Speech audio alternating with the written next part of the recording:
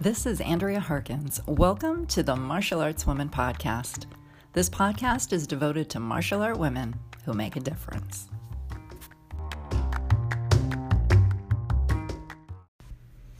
Michelle Manu is probably one of the most interesting, unique, and accomplished martial artists that I know. I'd like to start with her mantra because it affects all of us to some depth and level. She says, "Own your space. Powerfully embrace who you are. Don't apologize for what you know, and continually strive to become more than who you are." Michelle is known for her accomplishments as a 10th black belt and teacher, or kumu, of the rarely seen ancient Hawaiian combat art lua. She's also the only woman thus far to be given the designation of Knight Commander for her continued work in promoting, protecting, and perpetuating the Hawaiian culture through the lua. She was inducted into the 2016 Martial Art History Museum's Hall of Fame for altering the course of history of martial arts. She's also a wood weapons maker and expert. In the past, Michelle toured the Midwest as a professional Polynesian hula dancer and choreographer. Today, for the everyday woman, she uses the hula, the lua, metaphysics, and wellness to teach empowerment through her Butterfly Effect program. She also taught airline professionals how to protect themselves after 9/11, and there's a pretty funny story involved in that.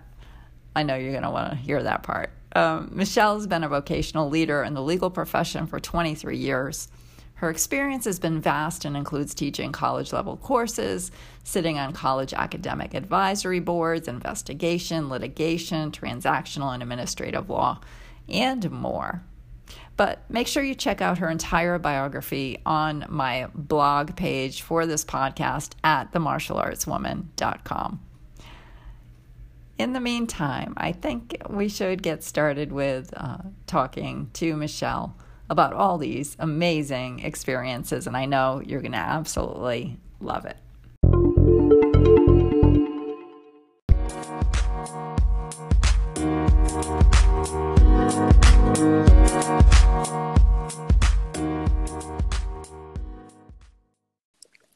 Hi, Michelle. Welcome to the Martial Arts Women Podcast. No, thank you for having me, Andrea. I know. So exciting to be able to talk to you again. It's been a while. It has. We're busy ladies. I know. But there's so much to talk about. You're so interesting. And for people who don't know you, this is going to be really interesting because of the martial art that you practice, your background. It's different. It's unique. And I think women are going to really enjoy hearing something that's a little bit different. And first of all, though, let's go back to the beginning. And I don't think I even know this about you, but what was the reason you began learning a martial art? And before we talk really about what style, just generally, what prompted you to learn a martial art?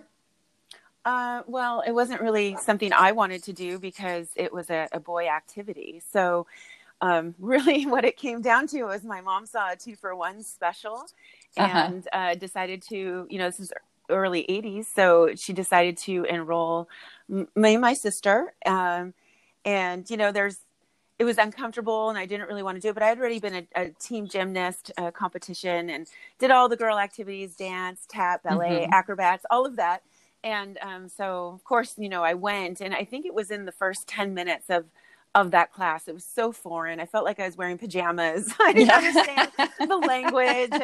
But it was 10 minutes of just following along on the floor where I realized, wow, this really isn't for boys.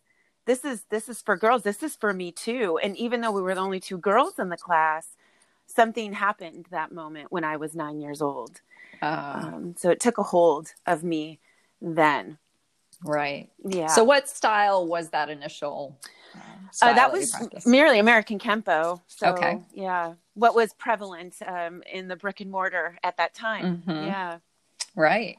So since then, obviously you've changed course in a lot of the things that you study. What do you practice and teach today? Because it's not something we hear about every day. Well, I mean, it's the only native art to the people known as Hawaii now, which, before it came a state, it had a different name. And so it's the only combat art that's native. And it's mostly survival. And they used, obviously, like many indigenous cultures, they used what was around them. Everything was for, utility as well as for survival. So in this art, it's very interesting because, one, for me, obviously I have conscious, not unconscious bias, because I find it to be very beautiful, and it's very effective, point A to point B, wave-like motions. So a lot of self-control is necessary. And it's, if you can think of the way I describe it is, if you look at the beautiful kahiko, the ancient ceremonial hula, not the ha'a, and you convert those beautiful moves that are telling you the story about animals or nature, and you convert those into powerful strikes using the masculine energy. That is really what it looks like. And sometimes we combine, up to 7 or more moves in one technique. So it's a very beautiful art. I studied under Solomon Kaivalu, who was here on the mainland since the 50s. And since his passing in July of last year, with 2019, I've been able to connect with some of the other elders back home in Hawaii that are of other lineages. So when you ask me, what do I teach? Yes, I'm ranked and I have the permission to teach the Kaivalu Lua, or the Hawaiian Lua Kaivalu lineage. I'm also very grateful to be able to now incorporate other lineages. Obviously, the base of what I teach will always be Kaivalu. So, yes. Well, that's very interesting. So, how did you? And hopefully, you didn't mention this already. No. But how did you actually get involved in that? How did you transform and go from like the American Kempo and whatever other styles into that particular? Well, it was a progression. I think, on a macro satellite level, I think, us women really need to everyone really, this is genderless, pay attention to the way we're led in our lives. And when doors close, to accept that without holding on and having any type of attachment, so that you can be free to see where your life is going to lead you. Because from what now I'm a grandmother, I'm moving into that elder stage. I have a lot to learn still. Yeah. But it's, we never fully arrive. But we can make it less painful. We don't have to learn the lessons hard, and we can accept the pretty easy lessons the first time they come around. And they may not be so easy, but, I was moved to Chicago as my base at 15 years old. And I toured as a professional Polynesian dancer and a choreographer towards the latter part. Right. And, while I was in Chicago, obviously can't go to the same school here in Southern California. So I started to take Taekwondo and Hapkido strictly for conditioning, because the conditioning was so great and I needed it for stage presence. I needed it for, when you have 11 shows in 1 week and practices on top of that, you really need to keep your cardio up. So I wanted to still keep it martial, even though it wasn't combat necessarily, not contact. And so that's what I did during that time. And so when I returned home to Southern California, there was no internet at the time. And so I was looking through the yellow pages, and I was able to find my Olohe, and which means master, lead teacher. He initially, I called in after checking out a couple other schools with some adversity to being a woman, believe it or not. So I called, and my call didn't make it through. The individual that answered said he doesn't teach women, and she hung up. And then I called again, and I said, I'm not sure what happened. I think we got disconnected. I said, I've been an athlete my whole life. I've trained in martial arts since I was 9. I've been a professional hula dancer. I'm really interested in learning the Lua, and specifically this lineage. And she said, he hasn't taught women since the beginning of the 80s. And she hung up. And so I called back again, and I said, I'll just keep calling back. I would really like to talk to Olohe. If I could just get him on the phone for a couple minutes. And I said, if you could please take my number. And at that time, thankfully, she relented and took my number. And 20 minutes later, he called, and we had a conversation and then he invited me to come and watch a class. And at that time he had just closed his third dojo, and removed himself from the public and was teaching back in his garage. And, Andrea, I look back at that moment of arriving in my very early 20s in my work attire, I have a young daughter, and I just sit in this sometimes of that moment when I parked my Camaro and I got out. I had no idea what to expect. And that was one of those moments where your life changes forever. Mm-hmm. And it's that willingness stepping into that moment. I could have said, you know what, it's too much trouble. Forget this. I'm not going. He clearly doesn't want women. Why are you even pursuing this? And had I not gone, I wouldn't be sitting here with you today. So amazing. Isn't the choices it? that we make. Yeah. Wow. And your point about having to sometimes let go, mm-hmm. but on the other hand, also pursuing what is absolutely right for you. And you tend to know that. Well, if we listen, it's like, going to the ladies' room, like, wait, I'm just going to get one more thing done. And, I think we do that, not obviously biologically with a biological function. But if you look at our spirit, I really think that we do that. We suppress our inner woman, our guide, our gut that is really guiding us to what's next for us. And instead of suppressing it and resisting it, this resistance is relentless. It's, maybe embrace it, step into that and say, well, is this what you have for me? Is this what's next? What doors do I need to shut? I talk about with my students, the birthing, nurturing, and putting to death process. We are constantly creating. We are constantly choosing. We're constantly in motion. And I think, looking at the choices that are presented to us, to look at it in that way of like, oh, this is something new. It's time to birth. Or, okay, I'm going to give this. It's not going exactly as well as I want. I need to nurture this a little bit. I need to spend time in that garden with the specific goal and nurture it. What else can I do to make this move forward? And then sometimes very clear with relationships, with maybe employers, and also goals. It's time to let it go. It's time to say, I've done my best. What I think of, Andrea, is that Avatar, in the first Avatar film where, the new Avatar shows up and he's wild and out of control. And it's, the female, the princess that needs to, he gets in a fight with these boars that look like boars, and the one is injured, and she puts it to death, and she thanks, or the god for the energy for, this animal, and allows it to pass on. And while that's really sad, sometimes we have to make that decision in our lives for certain things. Yeah. Yeah. Very true. And I've always enjoyed your very holistic and natural view of womanhood and how it relates to life and martial arts. It's a different perspective. And that's really one of the reasons I wanted you on the show, is to open up perspectives for people to see more about women and womanhood and how to view it maybe differently than you do right now. So just stepping back a little bit, I know you're ranked very high in your martial arts. So tell us a little bit about your rank, and also about this consideration of being a disciple of the art and being given the designation of a Knight Commander. Can you explain a little bit about that?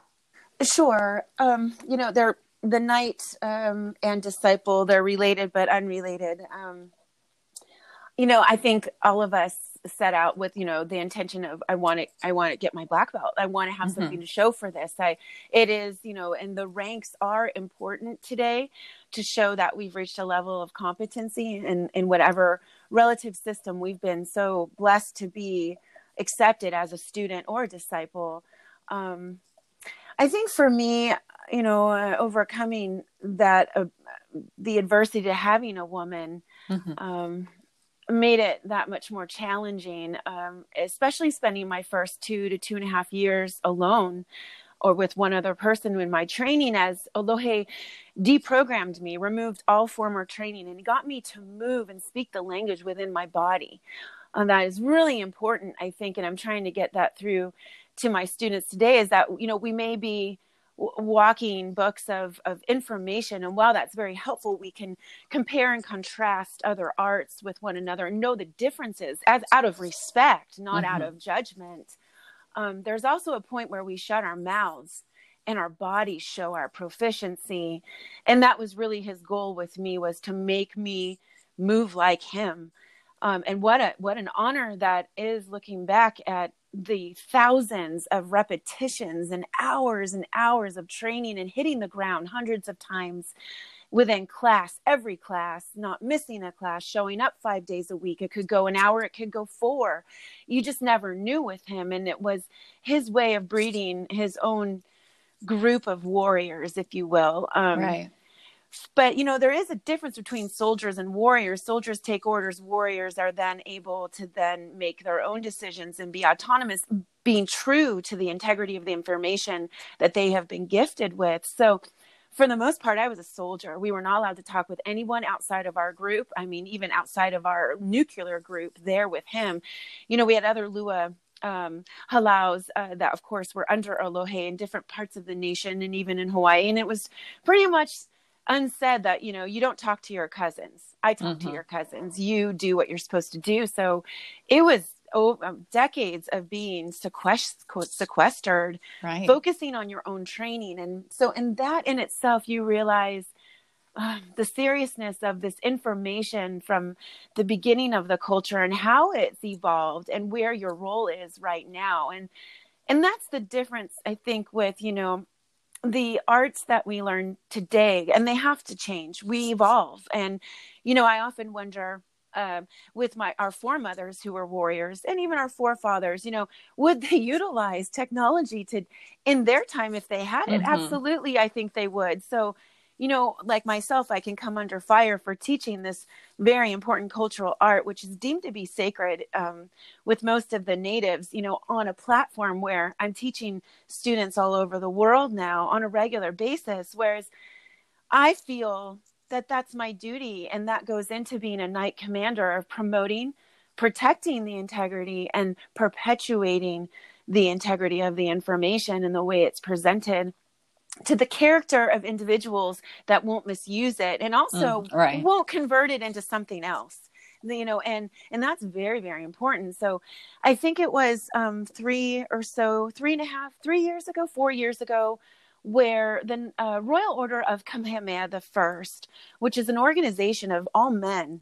You cannot be a member as a woman. You can join the members affiliate, Na Wahine, but which pretty much take on the Colonialistic way of supporting the men.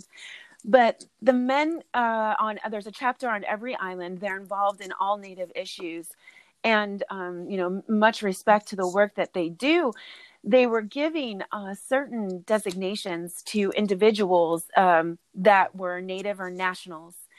And when I heard, I thought it was a joke. When I got the call, I heard that they wanted to recognize me and give me the title of Knight Commander, which is the second highest knight designation within the order. And of course, I wouldn't be a knight. The equivalent to that is dame for a female. It's not lady. Lady is the wife of a knight. So my actual designation should probably be Dame Commander. But that was an honor. I was recognized for promoting, perpetuating, and protecting the Lua and the culture through the Lua, which of course was not a fake, was not something I just couldn't believe it, because I still to this day cannot be a member. The irony of that. So, of course, I'm not going to decline that. I accepted, So, as far as my rank, all of us were elevated that were in the nuclear group and outside, our cousins, if you will, other localities of the Kai'Ivalulua. And so we all hold the same rank now. Most of us hold the same rank, and we do have the permission to teach. And we, one last thing, because I know this is long-winded, is, Lohi said, I give you the recipe. You'll all cook it for different periods of time. You'll all present it differently on your plates or platters, and you'll season it differently, but it's still the same recipe. Right. And so I have my own recipe, which he said, go forth and teach the world, bring in the hula, add the wellness, add the woodworking and do what you must and correct what you see, what needs to be corrected. And I rest in that daily.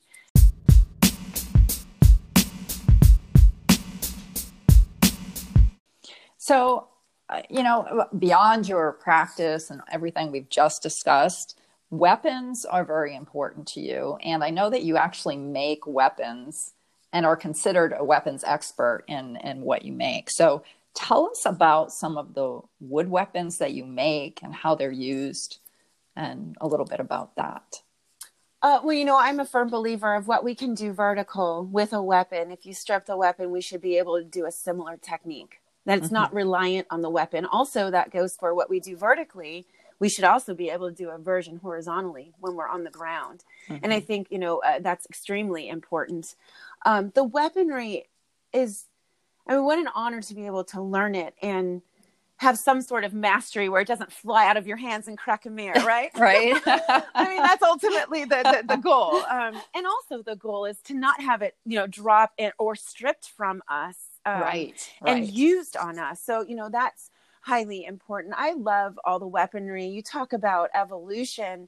I can look back in my training solo and with Olohe and with the guys, my Lua brothers, and I can see where I transitioned, where each weapon has had its moment of being my favorite. So, learning and mastering each weapon as best as I can with my own hands, my hand strength, my forearm strength, has been really important to me, and I work with them regularly. All of them have their own purposes for striking, poking, stabbing, striking. It's a really, and different, learning the weight distribution of each weapon and how long they are and how short they are, how you can conceal them. That's the exciting part about learning and becoming your own expert in each different weapon. But I love making them. It's like anything. My one mentor, Kumu Lucia Taralo, who wrote the Kui e Lua, the ancient Lua book, as well as the Ancient Women of Hawaii and the Ancient Men of Hawaii. She goes into the different roles, but she does talk about weaponry and the process in which making it was actually what made it sacred. I think in today's time, we rush through everything. Everything is get it done and it's check it off the list. And when the mere act of anything done in the ancient, the Maoli culture of the Hawaiians, it was the process that made it sacred, the intent that one put into it, which then focused the energy, which put one into movement into that energy to accomplish it. But it wasn't the end all be all just to accomplish it and check it off the list. It was the actual act of that sacredness of birthing something and nurturing it. And so that's really what happens when, I am in the wood shop and, when I'm asked to make weapons for certain individuals, I'm in prayer the entire time. And it's not to Jesus. It's not to a specific deity. It's to divinity. And to pray for the person that this is owned by, that, that this individual the owner doesn't befall on any sort of issues while they're holding a weapon or have the weapon in their possession, and that the weapon has a long lifespan and that it benefits the owner, and that it's not misused for anything that it's not supposed to be misused for. So that's the process. Besides asking, which stain would you like? Would you like a stain at all? What type of twine would you like? So, all of these things are very important when working with weaponry. Yeah. Well, there's surely a sense of spirituality to what you do and in your practice and your weaponry. But on the other hand, there's a very heavy sense of practicality. I know you teach women, and I'd also like to just touch on the fact that back in 2002, you actually taught air cabin crew safety to pilots and flight attendants as a result of 9/11. I mean, that's a huge, acknowledgement of what you do and how important it can be in a practical sense. Tell us a little bit about that experience, and then we'll talk also about the practical teaching for the everyday woman. So what was that experience like for you? Oh, well, thank you. That, and it is very serious because you remove it from just being able to work in a dojo and work a technique until you actually have it, which is what we should do, into a realm of a high risk profession. Because after 9/11, we had the shoe bomber and several other incidents where, it becomes, they're no longer just going to work. These poor men and women are, their lives are threatened. And that brings that back into combat. Draws it back into a level of, red and black. So it was, I was lucky. It was actually my Alohe was contacted, and they were looking specifically for women. And at that time, there really weren't many women that could go in and be an inside fighter, if you will. And everything is, we're told as women to keep people out of our space, but what happens when they breach that? So using the galley, using the overheads, using the walkway, the aisle, using the seat, armrests and backrests, being able to lodge an opponent against that, using those plastic earplugs. Remember those? Yeah. Yes. Using that as a strangling cord, using it as a whipping cord, using those metal pictures that they had and the magazines they used to hand out. We used everything that was available to them. Even the trays, that was an amazing tool. So we were on a mock-up airplane. And I think I'll tell you a funny story here. It's funny now, but it wasn't funny at the time. Right. So being very militant, being a soldier within the halau, my Alohe says, you're going to meet me here at this time. It was in the valley. And I walk in, and there's half of a plane that's cut up. There's media everywhere, just cameras, probably about 7, 9 huge cameras set up. I walk in, he meets me. Chuck Norris is there. You've got, a couple people that were obviously there that were high visibility, that are endorsing this, where martial artists are, impacting pilots and flight attendants as a result of this. And this assistant walks up and says, will you be demonstrating? And my Alohe says, yes, I know not to say a word until I am told to say a word. Right. And she said, come with me. And he motions with his head, go. I go. She takes me into this trailer, and they have all of these flight attendant outfits. And, they've got it actually in decades. So they have the 70s, the 80s, and the 90s. And I'm like, oh my gosh. She's like, okay, what size are you? Now, I'm a thick woman, and I love being a thick woman because I need my power.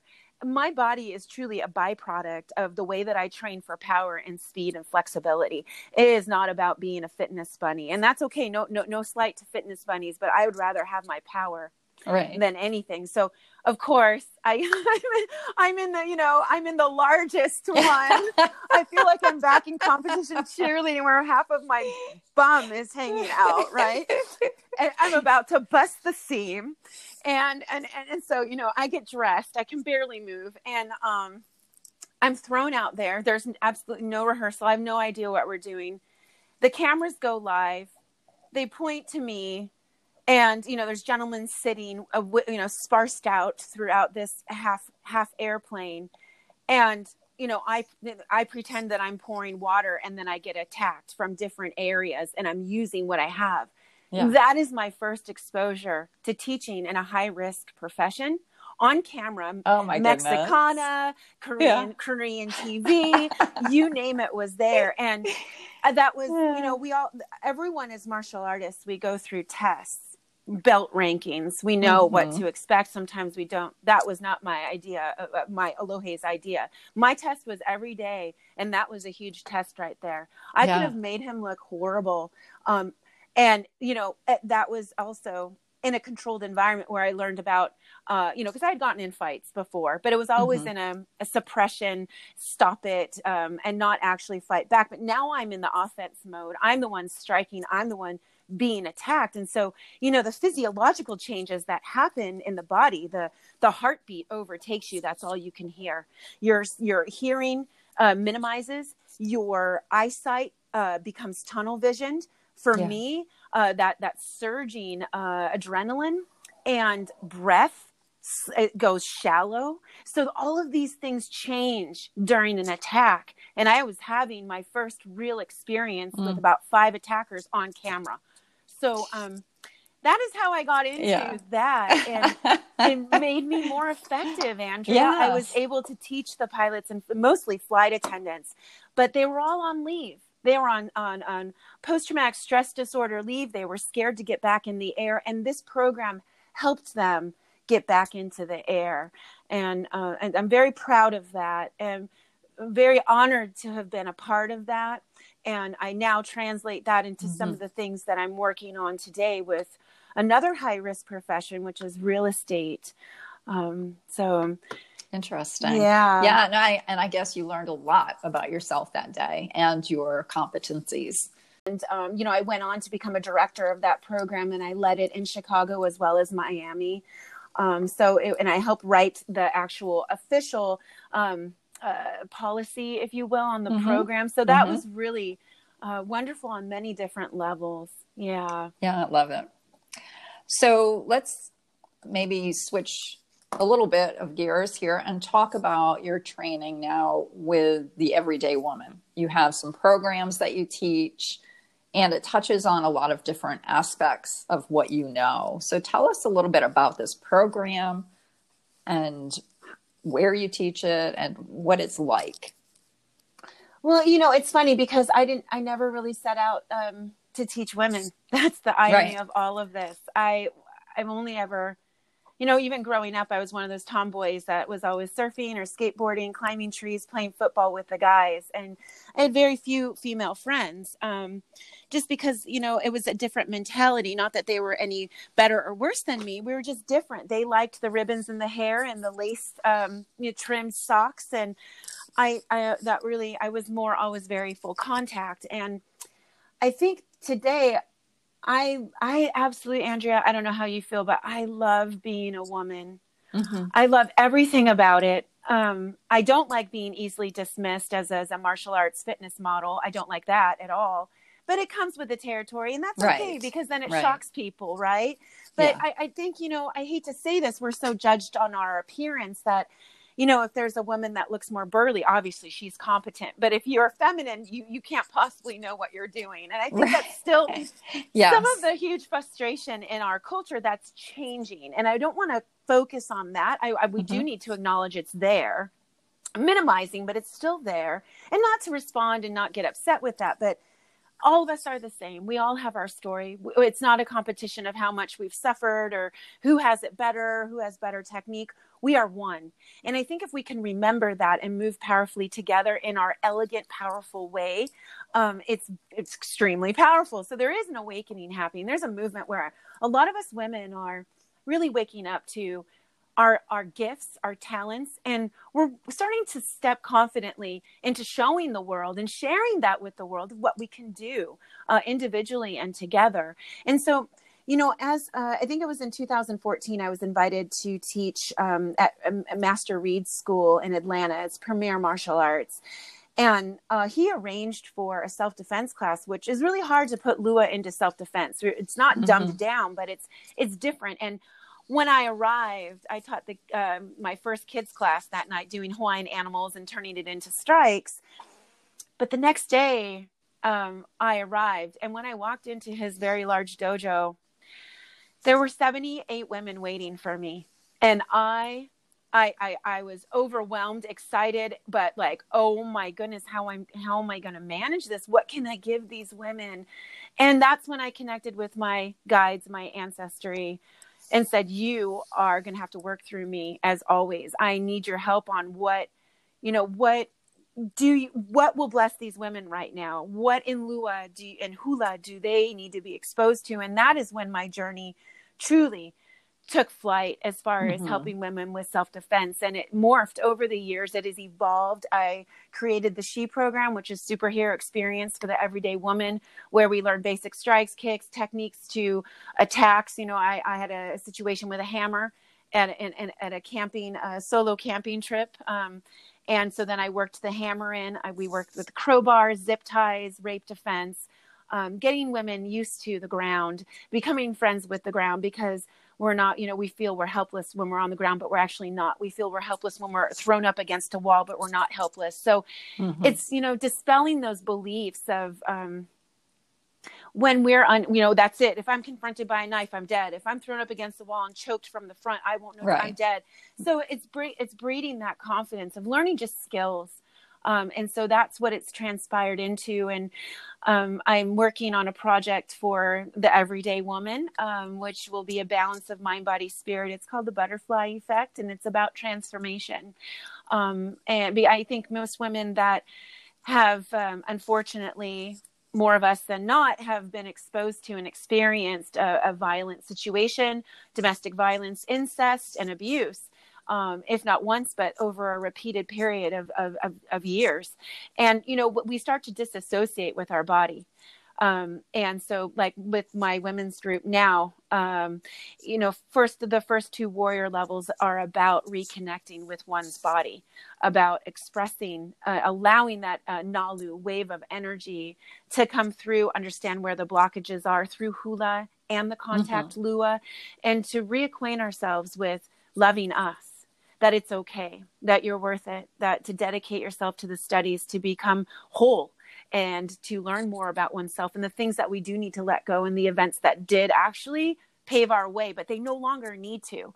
Our origin story can be written at any time. And in that preparedness, we move forward powerfully. And so those are the two programs that three programs that I have going right now. Yeah. Very nice. And the thing about martial arts, I think we can even generalize a little bit here with martial arts and self-defense overall, is that it does provide that sense of confidence, which is so important. Several of the women that I've had on the podcast have traumatic backgrounds or experiences and have used martial arts or self-defense as a way to eventually overcome. I don't think it ever goes away. No. It's always part of who you are. Right. But give them the ability to move past it a little bit and to try to live a fuller, happier life through it. So very important concepts that you're teaching women, and helping them overcome perhaps vulnerabilities, but also appreciating themselves more. No, you're absolutely right. I mean, we never forget, Andrea. We never forget. And that's actually a good thing, because it keeps us on our toes and aware. And honestly, we become I know a network. I mean, when, there was just an incident last week. It was a week ago last night, actually, where I got a phone call, and it was a woman that I worked with on the anniversary of her rape. And it was a private lesson, and she was able to work through a lot of that. But then she phoned a week ago, and one of her coworkers had a similar experience. And what should she tell her? She knew what to say, and she said, I just want to make sure I said the right things. And so we went through the actual legal process too. This is a teacher that, not a martial arts teacher, but a professor. And she wants to warn her fellow students about this professor. And she wants to get on social media, and there's proper way to do this. And, as the victim, you don't want to keep ripping off that scab, especially since you've started healing. But, we do that when we re-examine it over and over again to get the juice, the energy attached to that released. And I think that there's, we need to look at where we are too. If we're more reflective, then a lighter activity, movement's medicine. So matching where we are. Some days we don't feel like lifting 500 pounds and doing 1,000,000 squats. We do that when we're angry or confused. If you're kind of in the middle ground, Zumba or a lighter, maybe working forms a little more powerfully, a medium type of body weight activity. But if we're reflective, then it's more of the yoga, the goddess walk. Go for a walk, go hiking, work your forms in a more flowing movement. So giving yourself consideration and not treating the body as a robot is really where we start to grow within ourselves. Right. And this kind of is an interesting little segue into your other profession, because you talked a little bit about the legal aspects of things. Tell our listeners a little bit about your background in the legal industry, or as a legal professional. Well, I mean, I started in law in '96, and so it's been, 24 years Yeah. now. Yeah. And I've had a really great career. I've enjoyed it, but I tell you, I'm tired lately. Everyone in this, obviously in the COVID climate, everyone's emotions and perceptions are heightened. But there's also a lot of an awakening and individuals being able to, if they so choose, to step into the reality of their life and resolve some issues that have been lingering. But, dispute resolution. I've been able to be a mediator in the most difficult cases as far as family and business, whether it's contract terms and contract disputes, breaches, as well as family when it has to do with millions of dollars and hatred on each side, separating them into a room, removing the profanity, going back and forth between the two rooms, coming to an agreement, and teaching college level law for contract law and research and writing 1 and 2. And, I've had a really great career. I've enjoyed it. And the mindset of the marshal absolutely is applicable, not only to law, but everything that we do. And I often say that, martial arts is, it's life is a martial arts technique. Are you going to stand there and get pummeled? Are you going to stand, are you going to redirect and parry? Are you going to redirect, parry, and counter? Are you going to redirect, parry, counter, and finish it? And so, it's a parable for us to be prepared, to be on our toes, be able to shift and finish what we started, whether we started it or not. And also to know when to just get away, when you no longer the wisdom to respond or not respond, how to respond, or if you need to respond at all.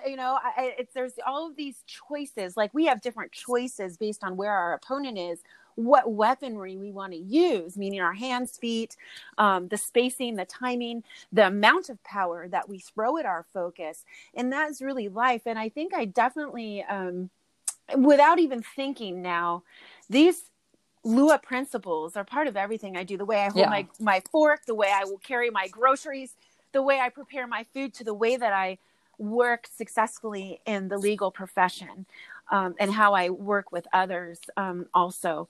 But wisdom also will tell us that not everyone sees life through our lenses. They're not as intense and as focused and have the integrity that we have, and to allow just to accept individuals for who they are and understand who they are and not take it personally, because they're just working out of their level of consciousness. To not get so involved and take it personally, let it ruin our day. There's a study out there that one negative thought can shut down your digestive system or you fully functioning optimally for 5 hours. It's interesting. And that link is true. You do apply martial arts, hopefully, to everything you do. So you've been able to integrate it into your legal career as well as all the aspects of your life. I know you've had many achievements and successes, and we don't need to talk about them all, but I know there was one that was important to you, maybe that stands out a little bit, and that was that you were inducted into the Martial Arts History Museum Hall of Fame for altering the course of the history of martial arts. And explain why that is so important to you. Well, it is extremely important to me. I mean, like the Royal Order as well. Those two stand out for me because it's not a martial arts association of Hall of Fame, if you will, that you pay for. We see that quite a bit, and rightfully so. They're private corporations; they're able to go ahead and honor whoever they wish. But the Martial Arts History Museum is you're voted by your peers. You're voted to either be inducted or not inducted by your fellow peers. And it's an institution that's a nonprofit that will survive all of us. It's so very important. And I was quite surprised again by the nomination and the induction. I think for me, it's significant because of what, the cure. It's just really important because to alter the history of martial arts. Now, if it was just an induction, I'd say, well, that's really great. I'm there with, Pacquiao. That's awesome. Or, a master in, Korea and Japan. And wow, awesome. Especially as a woman, right, to be recognized.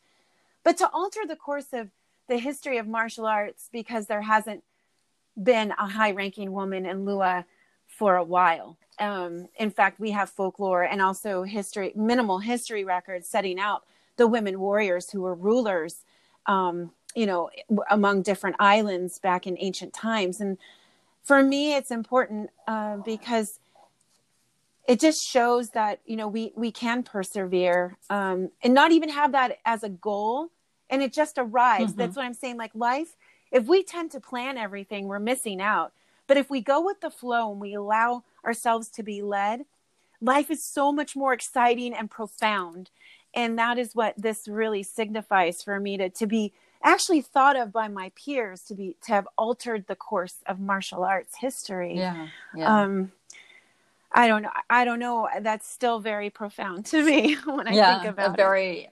I understand where you're coming from. I appreciate that sort of description or differentiation from the Hall of Fame, because there are a lot of Hall of Fame and people deserve to be recognized. Yes. But your situation with the museum, it is a little bit different. It is altering something that's been around for a long time and an interpretation of it. So you really done a fantastic job of changing the course of history there. Yeah, thank you. Well, you're welcome. What would you want to remind women about safety or even the importance of martial arts?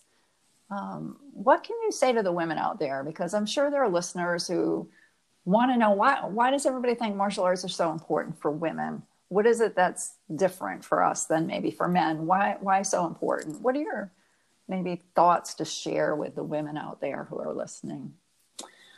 Well, there's so much to say on this topic. Yeah, there really is. There really is, Andrea. I don't even know really where to start.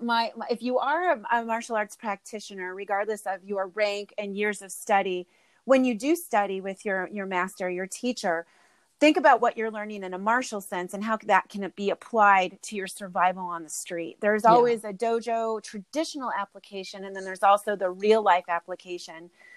I tend to use one specific example of not paying attention for myself. During my early years, when I was still sequestered, isolated with my teacher, he showed me a basic knife takeaway. When my opponent would come and thrust towards my gut with a knife, and I was supposed to angle slightly, capture the hand and the forearm, and then shark bite with my nails, his hand, holding the weapon, and slice him 3 times with his own hand holding the knife before he hit the ground. Then another slice after I disarm him when he hits the ground. And I thought, oh my God, I'm never going to do this. I could never do that. And I think us women, we don't want to hurt anybody. I hear this all the time. Well, I'm sorry. Get rid of sorry. Stop saying sorry. If someone is attacking you, you have every right to hurt them in response. We reflect, right? If they're coming with you in bad energy, you need to return that. We need to stop out of the nicety, to stop dumbing down ourselves and train for every situation. And so I just was fighting with it. I'm not going to learn that. I can't learn that. I'll focus on other techniques. That same night. And I went through this whole saga, this mental torment on my 45-minute drive home. That night going to sleep, I had a vision of a man standing in my daughter's doorway with a knife in his hand by his leg. And that was the vision. And I have goosebumps right now telling you this story, because it was she's 26 and a half now. You know what I mean? She was what, 5 at the time, 4. And that was a message from my guides, my ancestors, telling me, pay attention, Michelle, pay attention. You must master these, because guess what? If that actually was real, you better believe I would have done that technique. Not judging what we're learning, take it all in, be open, be that dry sponge, be thirsty, continue to learn, and always have your safety at the forefront of your mind. These aren't, you're learning something for a reason, whether it's traditional or safety. Pay attention, take it all in. You may not need it, but you might. What if you just take it, become as whole and the best student that you can become, because it does impact us in every way. And learn more things. If you feel your inner woman is calling you to learn something else that your teacher's not teaching, go and learn it. Go and take a very specified class on what you feel like, if your thing is being suffocated. I hate to say it. It's not a nice topic. Learn techniques about how you can get out of that. If he comes from the side, if you're on the ground, if he comes from behind, what to do. If that is your fear, tackle it. That's a great point, to tackle your fears, and also to break down your barriers just because you're a woman, or just we're raised a certain way sometimes, or there are certain expectations, as you mentioned earlier, about looking a certain way or behaving a certain way. And unfortunately, when it comes to real self-defense and martial arts, we have to let those things go. That's one of the things that we have to let go in order to actually learn and be able to apply it. So, well, I agree. And it also goes to two other things, courage and conditioning. We really you don't have to tell everybody, keep it to yourself, keep it private, but dedicate to yourself that you're going to overcome some of these things, and you're going to move into that space of empowerment and exude that power from now on. You don't have to you don't have to get in a fighter stance every time you feel threatened. It's better when we are actually underestimated. The work that I'm doing with the real estate agents is very interesting, because in my research, 9 out of 10 attacks out of 180,000 attacks a year are on women. But guess what? That 1 out of 10 on the man is much more brutal. It's blunt force. It is knifing. It's duct taping. And then they toy with the man and eventually murder him. But the 9 out of 10, they actually play with the women. There is some sort of initial, but us women actually have a chance to get out of it. And that's where our preparedness and training comes in, is to respond properly. And then secondly is the conditioning. We really need, I think, would benefit from working out, not just lifting weights statically, doing different moves. It's being able to respond to life, to carry, like I posted the other night, carry a neighbor up the stairs, or to be able to climb through a small space, to maintain your flexibility, increase your strength and your cardio. So you can know all the techniques you want, but if you're going to get winded and you don't know how to breathe properly, and you're closing your eyes and you're flinching, you're dead. Every second matters. And so actually getting your workout for fitness to fit in our clothes to actually benefit your ability to defend yourself. Great points. Those are very important things that we really need to do every day, and get into a habit of doing these things for ourselves. Right. Yeah. It's self-care too. Yes. So many great topics to talk to you about, Michelle, but I know we're starting to run out of time. And I just want to thank you so much. Is there anything else you would like to share today before we say goodbye on this podcast? And again, I will post any links that you'd like. We'll get those out there as well. But is there anything else you'd like to share today? Well, thank you so much first for having me, Andrea. You're welcome. I'm a huge supporter and fan of yours and the work that you do. And I'm very aware and stay abreast of some of the challenges that you actually have in this work that you do. And you're an inspiration in definitely that area of courage to keep bringing the women of martial arts to the forefront and saying, we won't be forgotten. We are doing work. We're moving forward. And thank you for your support. And so thank you for all that you do for us collectively. You're welcome. It really is a passion for me and part of my purpose. So it just comes naturally for me to want to do that. But thank you. Well, I guess I just like to close with my usual saying, which is from when I first started, is, own your space, powerfully embrace who you are, and don't apologize for what you know. Continue to strive and become more than who you are. And that's it, just own your space. Wonderful. Thank you, Michelle. Have a wonderful rest of the day, and I'm sure we'll talk again soon. Thank you, Andrea. All right. Bye-bye. Bye.